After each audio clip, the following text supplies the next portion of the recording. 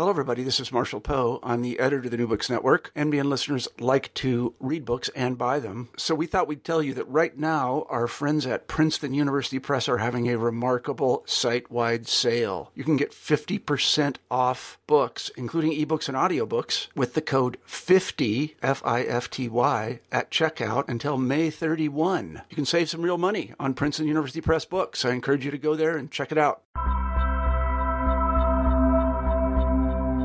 Hello and welcome to New Books and Religion. I'm your co-host, Hilary Kale. Scholar of religion Robert Orsi imagines an alternative to the future of religion that early moderns proclaimed was inevitable.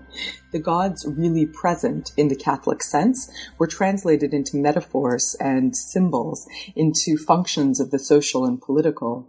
Presence became Hello and welcome to New Books and Religion. I'm your co-host, Hilary Kale. Scholar of religion Robert Orsi imagines an alternative to the future of religion that early moderns proclaimed was inevitable. The gods really present in the Catholic sense were translated into metaphors and symbols, into functions of the social and political. Presence became evidence of superstition, of the infantile and irrational. His new book, History and Presence, confronts this intellectual heritage, proposing instead a model for the study of religion that begins with humans and gods present to each other in everyday life. These intersubjective encounters are always, Robert Orsi writes, an engagement with oneself and one's world in all modalities of being. Along the way, History and Presence introduces us to Marian apparitions, the cult of the saints, relations with the dead, clerical sexual abuse, and a host of other events and encounters. Robert Orsi is speaking to us from Cambridge, Massachusetts, where he's a fellow this year at the Radcliffe Institute for Advanced Study at Harvard University. He also holds the Grace Craddock Nagel Chair in Catholic Studies at Northwestern University in Chicago. Hello and welcome. Thanks for being here. Hi, Hilary. Thanks for having me. I'm looking forward to our conversation. Me too.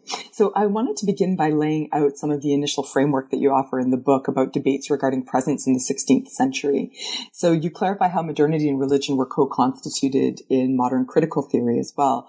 What is that paradigm that you're talking about, that modern normative religion, and how does the 16th century fit into it? Well, maybe the best way to talk about this is there is in psychological circles, or there has been in psychological circles, a normative model of religious development that was very popular in the 1980s and 1990s. It's called the stages of faith development. And this proposes that human beings can, just the way we progress from infantile ways of thinking and then to increasing maturity and so forth, just try to repurpose a developmental model for religion. The reason that I'm bringing this up is that in these stages of faith, they went from 1 to 6. And 1, 2, 3, which were the lowest stages of faith, the most primitive, with quotation marks around primitive, although I'm not sure the people who ascribe to this particular theory would put quotation marks. The lowest stages of faith, 1, 2, 3, were the stages, were the ways of being religious in which people were most physically in contact with the gods that they believed in, whether these were spirits or demons or whatever the panoply of religious figures are. At the lower stages of faith, according to this normative modern account of what religious maturity is, at the lower stages of faith, the gods are material. As you go up the stages, the gods become more and more immaterial. They move inside. They become conscience and they become an awareness of life and so forth, until at the very top, the gods are really a part of one's own being. That's the normative model view. The lower stages are primitive. They're uneducated people. That's the model that dominated the understanding of what religion is in the modern world. And how did those debates in the 16th century play into it? Well, the debates over the Eucharist, which is where I begin my book, as you said in your really helpful summary there, the debates over the Eucharist had to do with, was Jesus really present, body and blood, in the consecrated wafer of the Eucharist?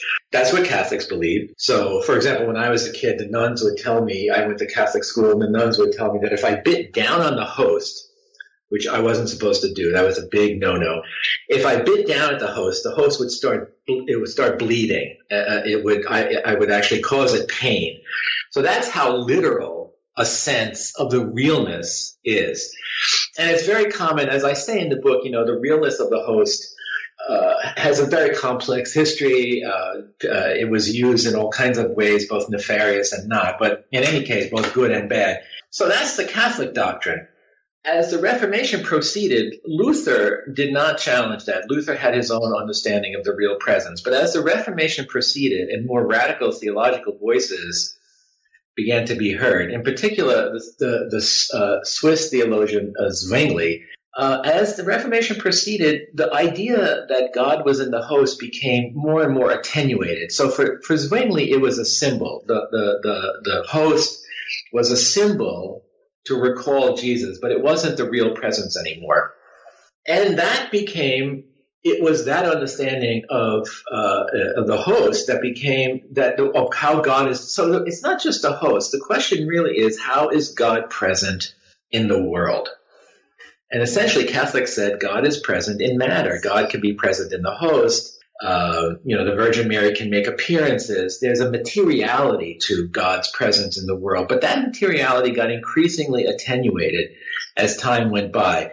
What begins as a theological debate, as I say in the book, eventually becomes a theoretical position, which is that as I said earlier, the more sophisticated forms of religion do not practice the presence of the gods. One of the interesting things about all of this is that these debates, which seem like completely internecine provincial debates in a tiny part of the world, namely Europe, they actually got carried out to the rest of the world in that great age of colonization and evangelization, when European merchants and armies and navies were spreading around the world. They actually took these debates everywhere they went, and they became a lens for viewing all religions. So when Protestant missionaries, in particular the missionaries and merchants from the British Empire and the Northern European empires, when they encountered other religions, the religions of South Asia or the religions of East Asia, they used this template. They used the template of those Eucharistic debates and the prohibition or the contempt for the doctrine of real presence. They used that as a way of looking at other religions. So they would rank religions according to whether or not they practiced presence, real presence, as I keep saying. So as you point out in the book, then that links to what you were talking about just a moment ago, which is this larger template in what we now call religious studies that grows out of the modern period, how we think about religion. Oh, absolutely. Absolutely. I mean, when I first got to college in the 1970s and started studying religion, now it's a little different, thank goodness. But when I first got there, religious studies, there was no interest in the academic study of religion in holy cards, statues, material culture, all the things that you and I happen to be interested in. They were just not on the map. That stuff was superstition, and that didn't belong in a religion class. That didn't belong in the scholarly study of religion unless scholars participated in the designation of such practices as superstitious. Then it was okay. So yeah, that got completely built in. I mean, I quote David Hume in there at one point, who says that a day will come when humans on this planet will not even be able to believe that once upon a time other humans thought that their gods were really present. And as I say in the book, Hume was wrong about that, because that is the way most of the world is religious. So it's important to emphasize here that I am not saying the gods went away. I'm saying that the gods, which is a kind of synecdoche for all the kinds of beings that human beings are in relationship to, bodhisattvas, deities, spirits, the spirits of candomblé, voodoo, and so forth, all the dead, the demonic, all the beings, they didn't go away. They were just located in a particular place, politically, psychologically, intellectually, morally, and so forth. But they've been here, and they've just been denied and overlooked and not thought of. We don't conceptualize religion with a sense of these figures robustly present and active in the world. As you've been working on the book, and I mean, this is the culmination of many years of research in different avenues, are there certain kinds of books or thinkers that you've returned to over and over again? Oh, absolutely. Absolutely. So, for example, I love Mama Lola, Karen McCarthy Brown's book, because she's very attentive to the spirits of voodoo as being spirits in which human beings and the spirits are present to each other. And in this relationship, things happen. I also really admire William Christian Jr.'s work, which I think is fabulous, his work on Catholic visions, Catholic apparitions, and so forth. When I first began thinking about this a long time ago, I was searching for not so much psychological language, but I was trying to find out, I was trying to think about a language where I could talk about these, a relationship between a special being like a saint or a bodhisattva or a demon and a human. How do you talk about that relationship? And more than that, how do you talk about what can happen in the context of that relationship? And here I found the work of the Object Relations School of Psychoanalysis very helpful, in particular the work of D.W. Winnicott, which helped me conceptualize the creative space that can take shape between these kinds of figures, humans and others. So I return often to Winnicott as well. And you note that the gods have subversive potentiality, as you put it. A lot of the way that you write is to use real encounters with people, their stories, in order to get at these really big ideas that you've just been talking about. Is there someone with whom you spoke whose story really stands out for you in terms of this subversive potential, as you call it?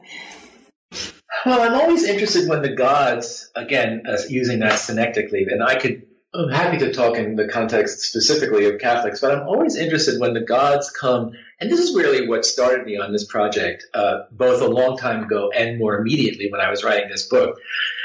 I'm always curious when the gods come and surprise people by what they say. So it's one thing if, the gods come and endorse social norms. So that, the spirit comes and says, okay, well, you really need to be in a heterosexual relationship and it needs to be, that's the kind of relationship. But I'm much more interested when the gods come and tell people things that disrupt social convention or that disrupt expectations. So one of my favorite stories from the book is the story about the woman in Detroit at the end of the Second World War who's very worried about her brothers who are in the services, and she gets word somehow that at least one of her brothers is heading towards Asia. That they may be involved in the planned invasion of Japan, and she's terrified. She's just terrified. She feels desperate. I mean, she wants to know, how am I going to help my brothers? And so she decides to double down on all the things that women on the home front were being told by the authorities on the home front to do. So she's going to start collecting more string, and she's going to start collecting more scrap, and she's going to give blood, and she's all the things that women were being told that they had to do. And if they didn't do, they were not supporting their men in the services. When the Virgin Mary appears to her and says, all that stuff is not going to help. All that scrap and string and blood and everything you're going to do, everything basically that you've been told to do is not going to help. What is going to help, she says, is for you to get together with other women like yourself. And then the Virgin Mary promises that she'll be present with these women. And she says, you get together with other women like yourself and you pray. And you pray for your men overseas, and so basically the Virgin Mary is pointing her towards kind of groups of solidarity with other women who will recognize her suffering. But then the Virgin Mary says a very interesting thing, as this is recorded, although this is mostly left out of the lore about this apparition. The Virgin Mary then says, remember, this is at the end of the war, so people are anticipating the end and they're hopeful. She says, you had better realize when your men come back, they're going to be broken and wounded and hurt. They're going to be missing limbs, and it's going to be very, very difficult. And I can tell you, Hillary, that was not a message that is not the message that governments were saying. I mean, the war was over. We're going to be victorious. The men are coming home. Hooray. But the Virgin Mary was saying, men get hurt, and these wars are horrible, and men are going to come home hurt, and you're going to have to take care of them. And that was a striking break from the message that was being given women at that time. So this is kind of a nice segue, because the next question I wanted to ask you was about Marian apparitions. You open the book, in some sense, the chapters where you're talking about the modern period anyway, with Marian apparitions. Why did you feel like that was the place to begin? Well, part of the purpose of the first two chapters, one of the things I say in the first two chapters is because the idea of the real presence of the gods was so marginalized or discarded in modernity. We have an impoverished language of presence. We don't even know how to talk about it. Like, how do you talk about presence and the gods being present to humans? So I turned to Marian apparitions as a kind of case study to begin developing a language of presence. For example, I'm interested in the fact that in Catholic environments, and what I'm trying to do in the book is develop a theory for an alternate study of religion in the modern world that I derive from, but that is not limited to, Catholicism. So the book is not so much about Catholicism as much as it employs Catholicism as a case study to develop a series of theoretical possibilities. So I use these case studies to think about, Catholics, Mary appears at Lourdes, but in France, which is a particular place in France, but there are imitation Lourdes shrines around the world. There are imitation Lourdes shrines in churches, and I talk about one in the Bronx. But then there are also Lourdes shrines in people's homes. So then the question becomes, what's the relationship between Mary really present to people at the main shrine, at the place of the apparition, and all these other places?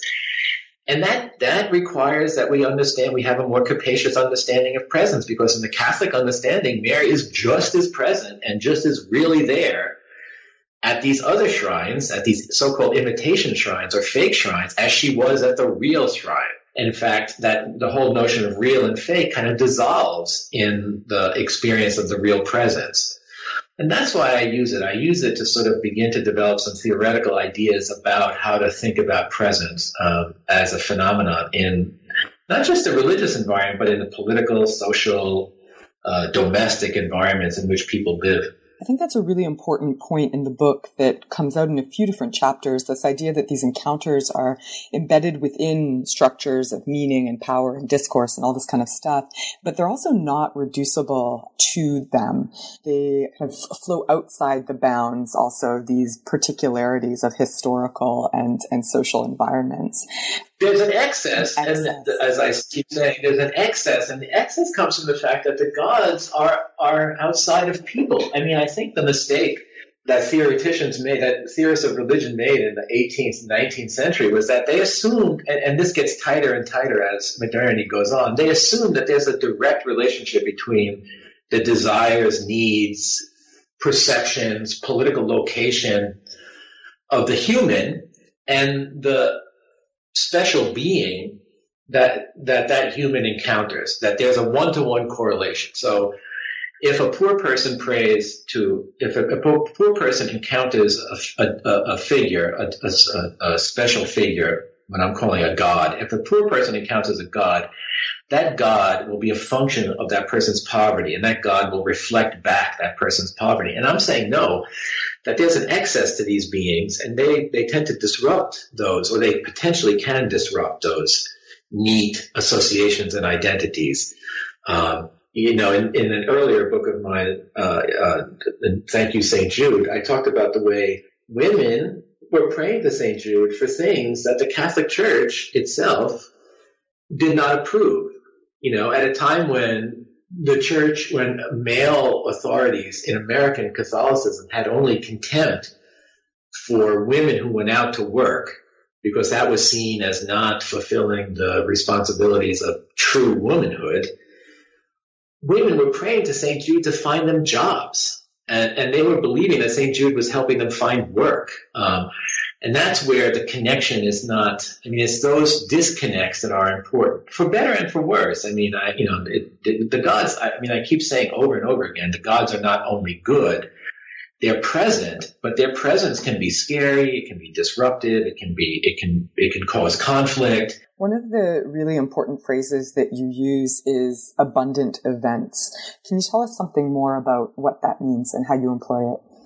Well, what I meant by abundant event was the event when, and people talk about, this idea of the abundant, that's my language, but the idea came from talking to people about their lives. It's a especially privileged encounter with a sacred figure really present, right? So I also tell the story in there. And, there's the big abundant events or the obvious abundant events, when the Virgin Mary appears to a person. That's an obvious abundant event, right? Because there the real presence is manifest. But, I tell the story in there of a woman I got to know in Arizona who was being abused by her stepfather and began taking her pain and her despair to a figure of the Sacred Heart of Jesus, who was a figure who was important to her grandmother. Her grandmother had an image of this figure of Jesus over her grandmother's bed in Mexico.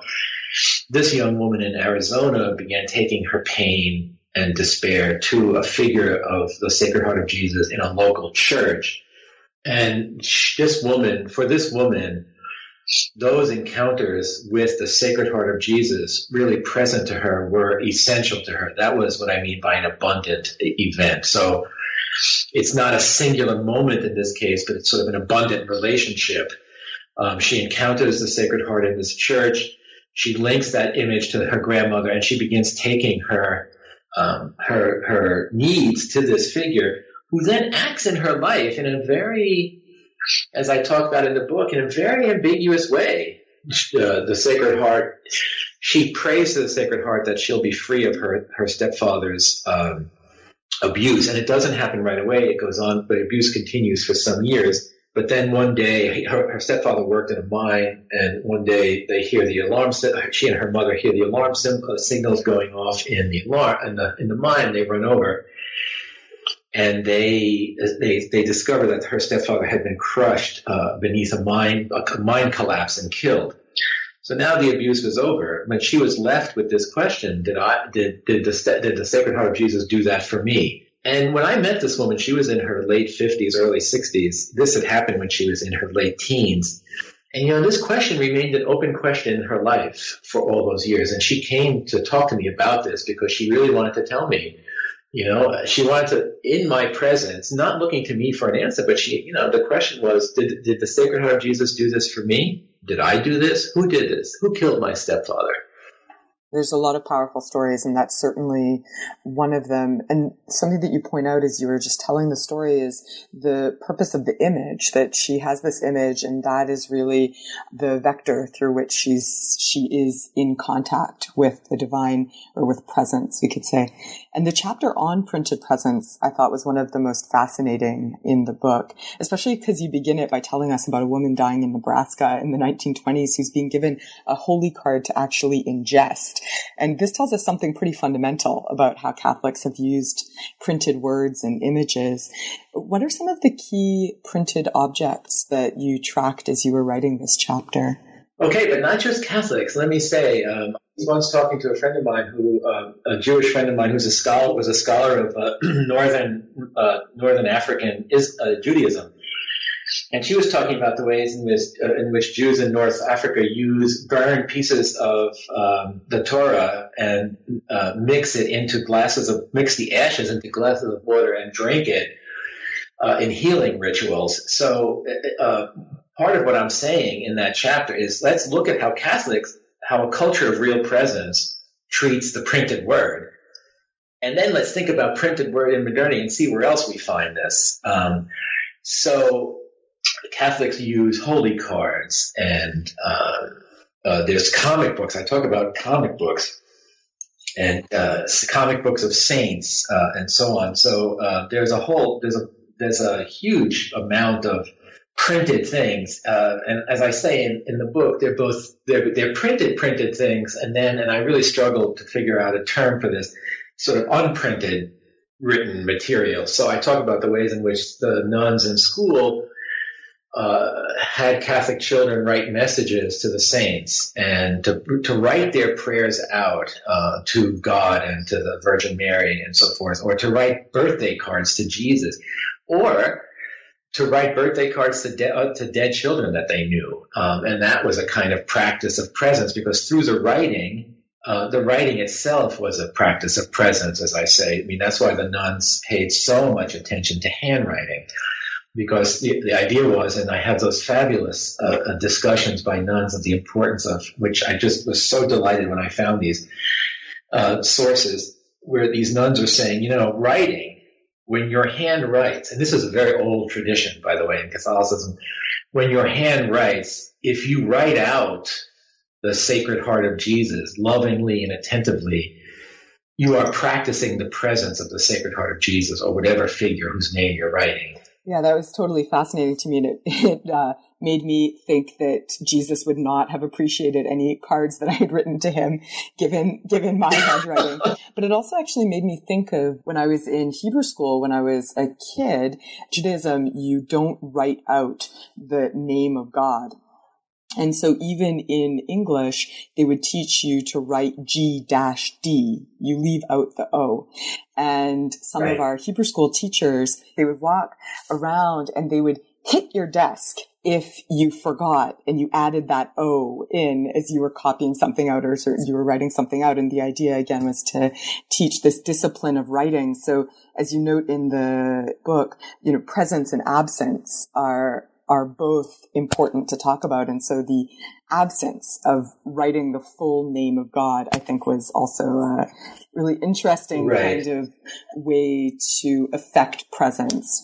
And think about how that moved into your body. I mean, when, your body tenses when the teacher is near, because you know that if you've done it wrong, you're going to hear a loud noise.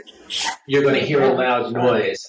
And at that point, your body, the desk, the pen, the paper, they're all involved in a very potent form of religious formation, certainly, but also potentially, in some cases, in an experience of presence. Yeah, absolutely. And it was something that I remember having to sort of discipline myself out of, in a sense, and feeling very uncomfortable for the first few years of university, where I told myself I was going to write the word God, but it still always made me uncomfortable. And now I've gotten over it, but it took a while. Yeah, no, these things, presence as practiced in Catholicism, but once we pay attention to it in Catholicism, I think we'll see it in other religious contexts, as you just illustrated. It's very powerful, and it's not easily shed. That was the point of the last chapter. The point of what I was interested in the last chapter which is about the sexual abuse of children within the context of real presence. And Catholic children were often abused on the altar. They were abused. Catholic children sexually abused by priests were often abused on the altar or in the sacristy where the implements of mass, the priest's clothing, were kept. They may have been abused in the rectory where only priests lived, and so forth. And the priest himself was said to be one step away from God. What did that mean, to be abused in a culture of presence by a figure who is said to more intimately embody the presence of God on earth than any other figure, who was responsible indeed for making God present at the Eucharist, which only priests could do, by consecrating the bread and the wine at Mass. So what did it mean to be abused by a figure in that proximity to real presence? And I think that point, actually, that you make very strongly in the last chapter, especially within the context of a book where the Eucharist and the real presence in the Eucharist runs throughout. That point about the role of priests, especially in mid-century American Catholicism, that is crucial for the stories that you tell about the sexual abuse. And it's something that I think has been left out a lot of times in both media coverage of the sexual abuse, or maybe put in, but not actually discussed as something that is connected to this presence that you're talking about, which gives us a whole different sense of the power of a priest within the context of the community. Exactly. And this is why, it's not analogous to say that, Sports coaches also abuse. Yeah, well, that's okay. That's one situation, but that's not this situation. This was a different situation. And sports coaches don't have the power in their hands to make God present. And I tell in there a story, I think I do, of one survivor who told me about how awful it was to see the priest at Mass holding up the host that the priest had just consecrated, when this child knew that those hands were the same hands that had abused him. And, another survivor said that she would always have this fantasy of the consecrated host falling down and crushing her abuser priest beneath the weight of the real presence. So, they're struggling within the context of real presence to understand their experience, and also remember, as I was saying earlier when we were talking about your experience with the teachers wrapping the table and you tensing and the way that the body gets. For survivors, the real presence wasn't something out there only, but it was also something in their bodies. And so part of what I talk about in that chapter is the way people who have been formed to the real presence of God in the world and then abused by these agents of real presence have to struggle with their own inheritance of presence. Can they still go to church? Can they still receive communion? Some are afraid to receive communion. Some can't go into church. The experience of presence is overwhelming because it recalls their abuse. It's a very charged experience. And the reason that chapter is important to me to have there at the end is that it underscores the fact, as I keep saying over and over again, that presence is both good and bad, and its effects in the world can be both good and bad or equivocal or neither, or it can blur the good and bad boundary. But different readers will have different understandings of that final chapter. They'll either see people trapped in the context of real presence, or they'll see people struggling to find their own way to real presence after that way has been so brutally obstructed by these predator priests. You have one priest who actually was abused. I'm now forgetting his name, who was abused as a child, and he ended up becoming a priest. And he has this line, and it was deeply affecting. He says that God had nothing to do with it. What does he mean by that? How does that get us to this idea of this excess, the God who is present and yet in excess of human beings as well? I think there he was speaking to other survivors, and he was trying to tell other survivors not to mistake the priest's activities, not to mistake the priest's identity or anything the priest may have said, because often the priest did implicate God in the abuse. Not to take that literally or seriously, that God there's this excess to God that's not there in the abuse. But as I say in the book, that's a very hard message, because if God wasn't there in the abuse, where was God? If God is really present, then where was God, and what was God doing? And, that's the struggle that survivors really have to, that some survivors, I'm very careful to keep saying not all survivors, but the ones I spoke to really struggled with that. And these are people who have both found their way back to the church, if that's what they wanted, or have happily left the church. But they struggle with this question because, again, it's inside them as much as it's in the world. What do I do with this inheritance of presence now? And he was basically saying, look, there's an excess to that. God is greater than the priests. Yeah, and that sometimes, getting back to the story that you told earlier about the woman in Arizona who was being abused, not by a priest, but by her stepfather, but that sometimes those questions just remain an open wound. Did God act? Did the Sacred Heart act to protect me? Did God not act? Was he there? Was he not there? And you leave those kind of questions open. Absolutely. I think one of the real problems in the interpretation of religions that characteristic of modernity is that they are understood to be functional. That in the understanding of, say, the anthropologist Clifford Geertz, that religions provide meaning or closure. They provide healing, and I really want in this book to disrupt that paradigm, because very often they don't do those things, not in any final sense, as you're saying, and what they really do is they provide more questions, and they necessitate a move outward to other people to think about these questions. And that's why there's that chapter about my mother's death in there, because, at a level of intimacy I probably could not have achieved I can't think of another way to achieve that level of intimacy. I was privy to my mother, who was a very devout woman, but her struggles with the reality of heaven and how it brought my father and my mother together at my mother's deathbed to talk about that question. And, I think a person could look at my mother and, following that grid that we began with, the normative grid of modern religion, they would have said, well, of course, she believes in heaven, so she's going to die and it's all going to be great. She's going to go off happy. That wasn't what it was. She struggled at the very end, how devout she was. She asked my father, do you think it's all real?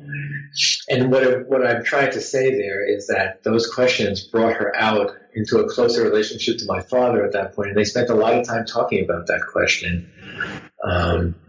And it wasn't a question that it's not a question of meaning easily resolved or easily imposed. There's one aspect of the book that this brings up we haven't talked about yet, is this question about the relationship between the living and the dead, the kinds of claims that the dead make on the living and the kinds of responsibilities that the living have for the dead. What are some of the ways that you talk about that in the book, some of the stories that you tell, besides the story of your mother, of course, that you just mentioned? The centerpiece of that chapter is a shrine in a place I can't identify.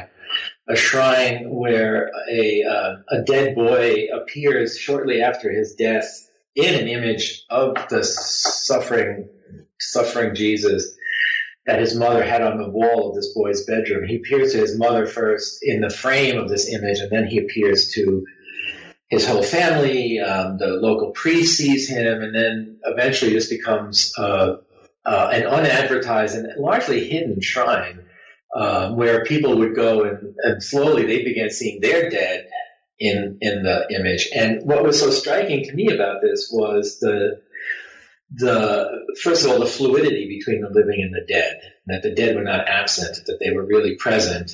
And then the way in which the dead made demands, so at a time, for example, when Catholics had begun, when after the Second Vatican Council, when there was an effort to really reorient Catholic death practices away from the immediacy of the dead, this perception or experience of the immediacy of the dead, towards, I think, a more modern and therefore normative understanding of the dead as being no longer among us.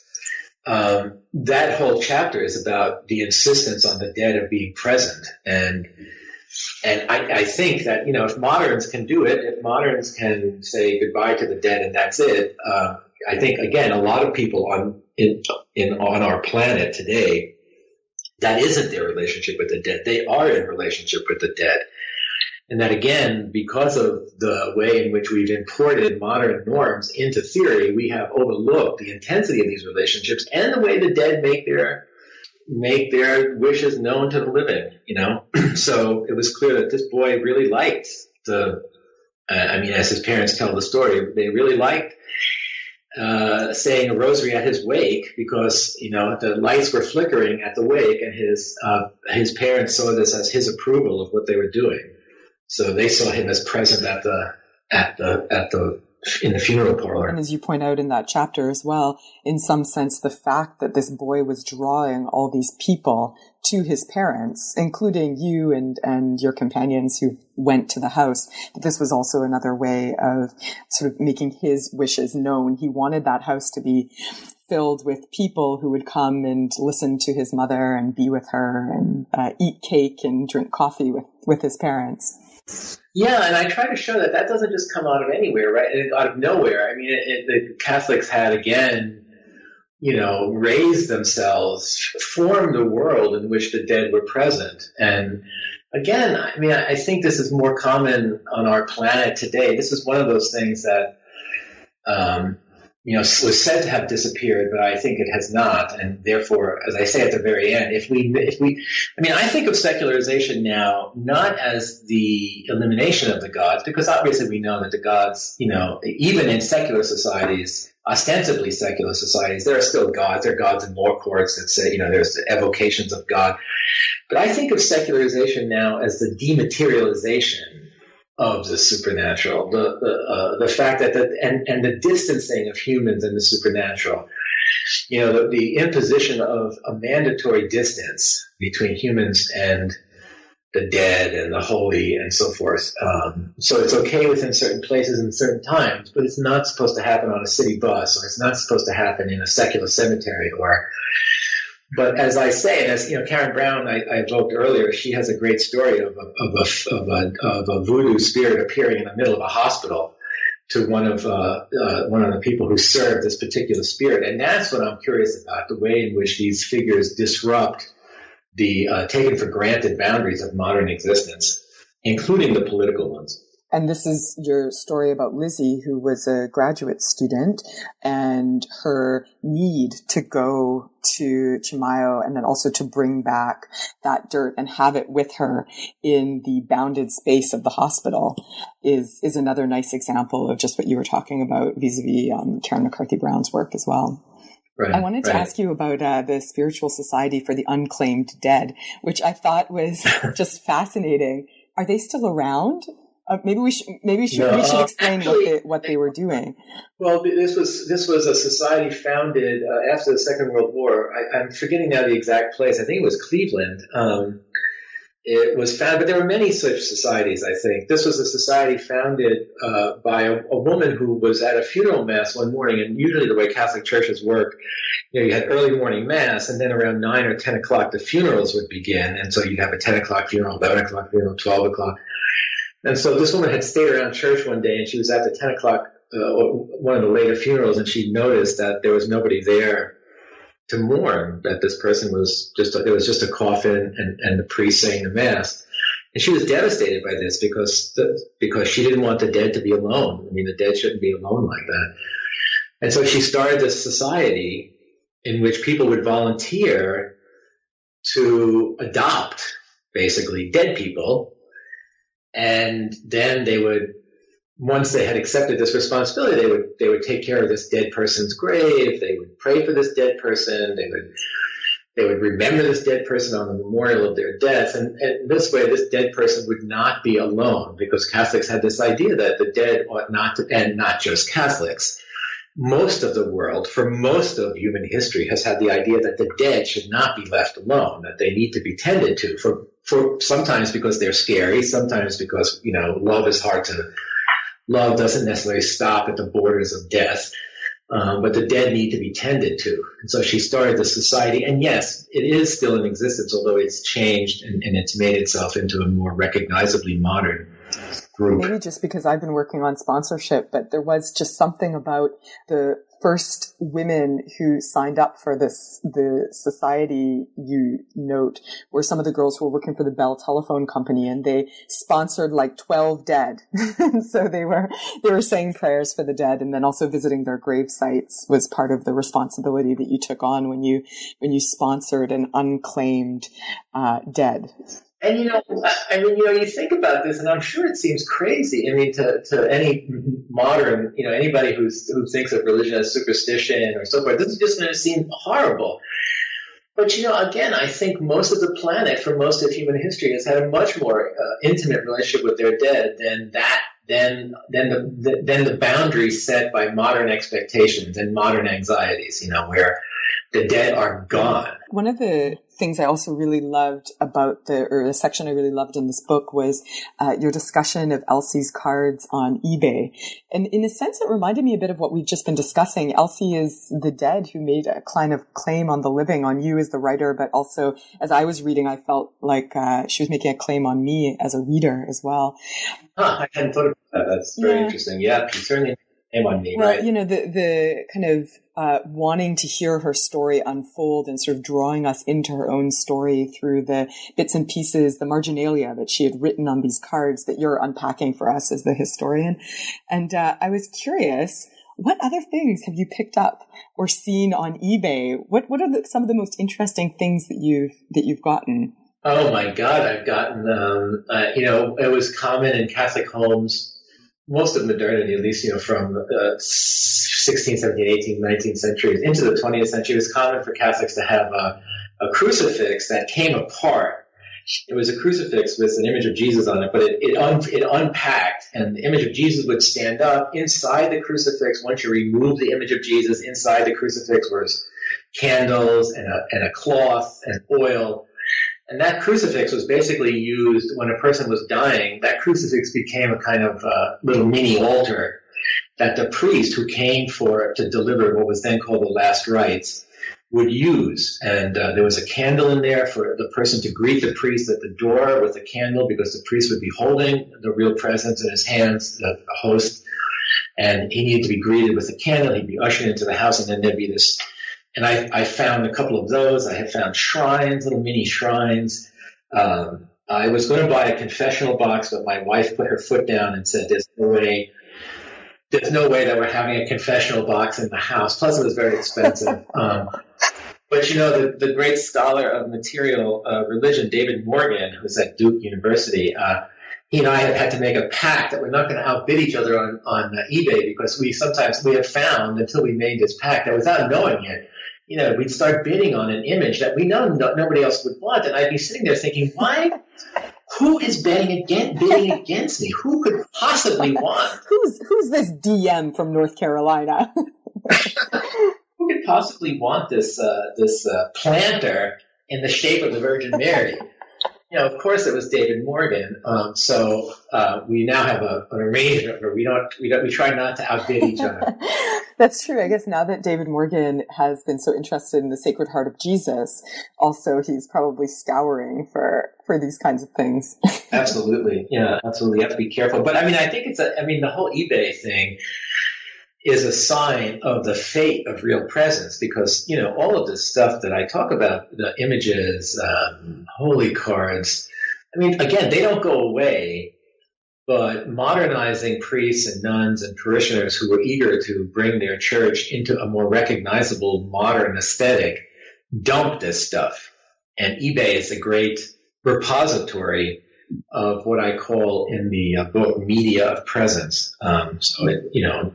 That's really where you go, and you can find just tons of this. I mean, well, and as you point out in the book, I mean, if we're talking about the way that history is written here, the kinds of sources that we can find, as you note in the book with Elsie's cards, those kinds of cards were never considered history. So they're not really kept, or certainly anyway, not kept in a way that's easy to find in an official archive. So these are the kinds of things that someone would have in, for example, an estate sale or something like that. And then it'll appear on eBay where you and David Morgan can snatch it up. But it offers us a way to kind of keep these kinds of everyday objects in circulation and bring them into our histories as well. Well, consider the fact that there's no museum. And, you know, in some ways, there's a critique of museums that goes through all this, because in a sense, museums represent the end of presence, because, you know, museum discourse strips these objects of their efficacy, and they locate them in another discourse. But, you know, there's no museum or no place where, say, I can send students, or, you know, you and I can send students to see the kinds of things that we're talking about. You know, they're not understood to be valuable artifacts of a world.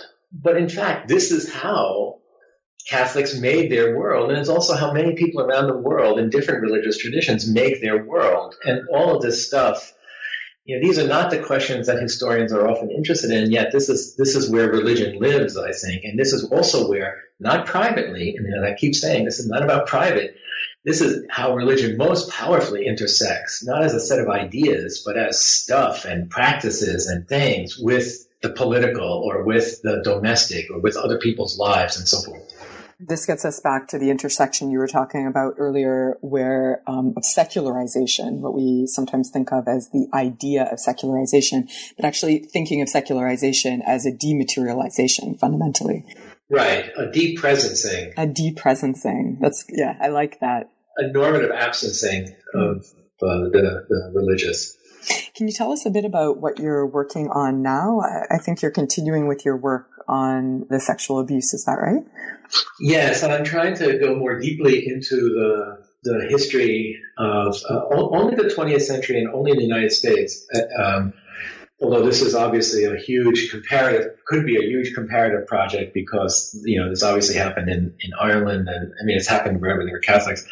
I'm trying to understand it more in the context of its culture, of the culture of Catholicism, the changing culture of child protection, the changing culture of trauma, and so forth. So I'm trying to take it into history because I think it has actually been excluded from history by saying that it's about pathology or sickness, which of course it is, but even that language is historically rooted. So I'm trying to set the abuse crisis in its present form into a richer relationship with its surrounding history.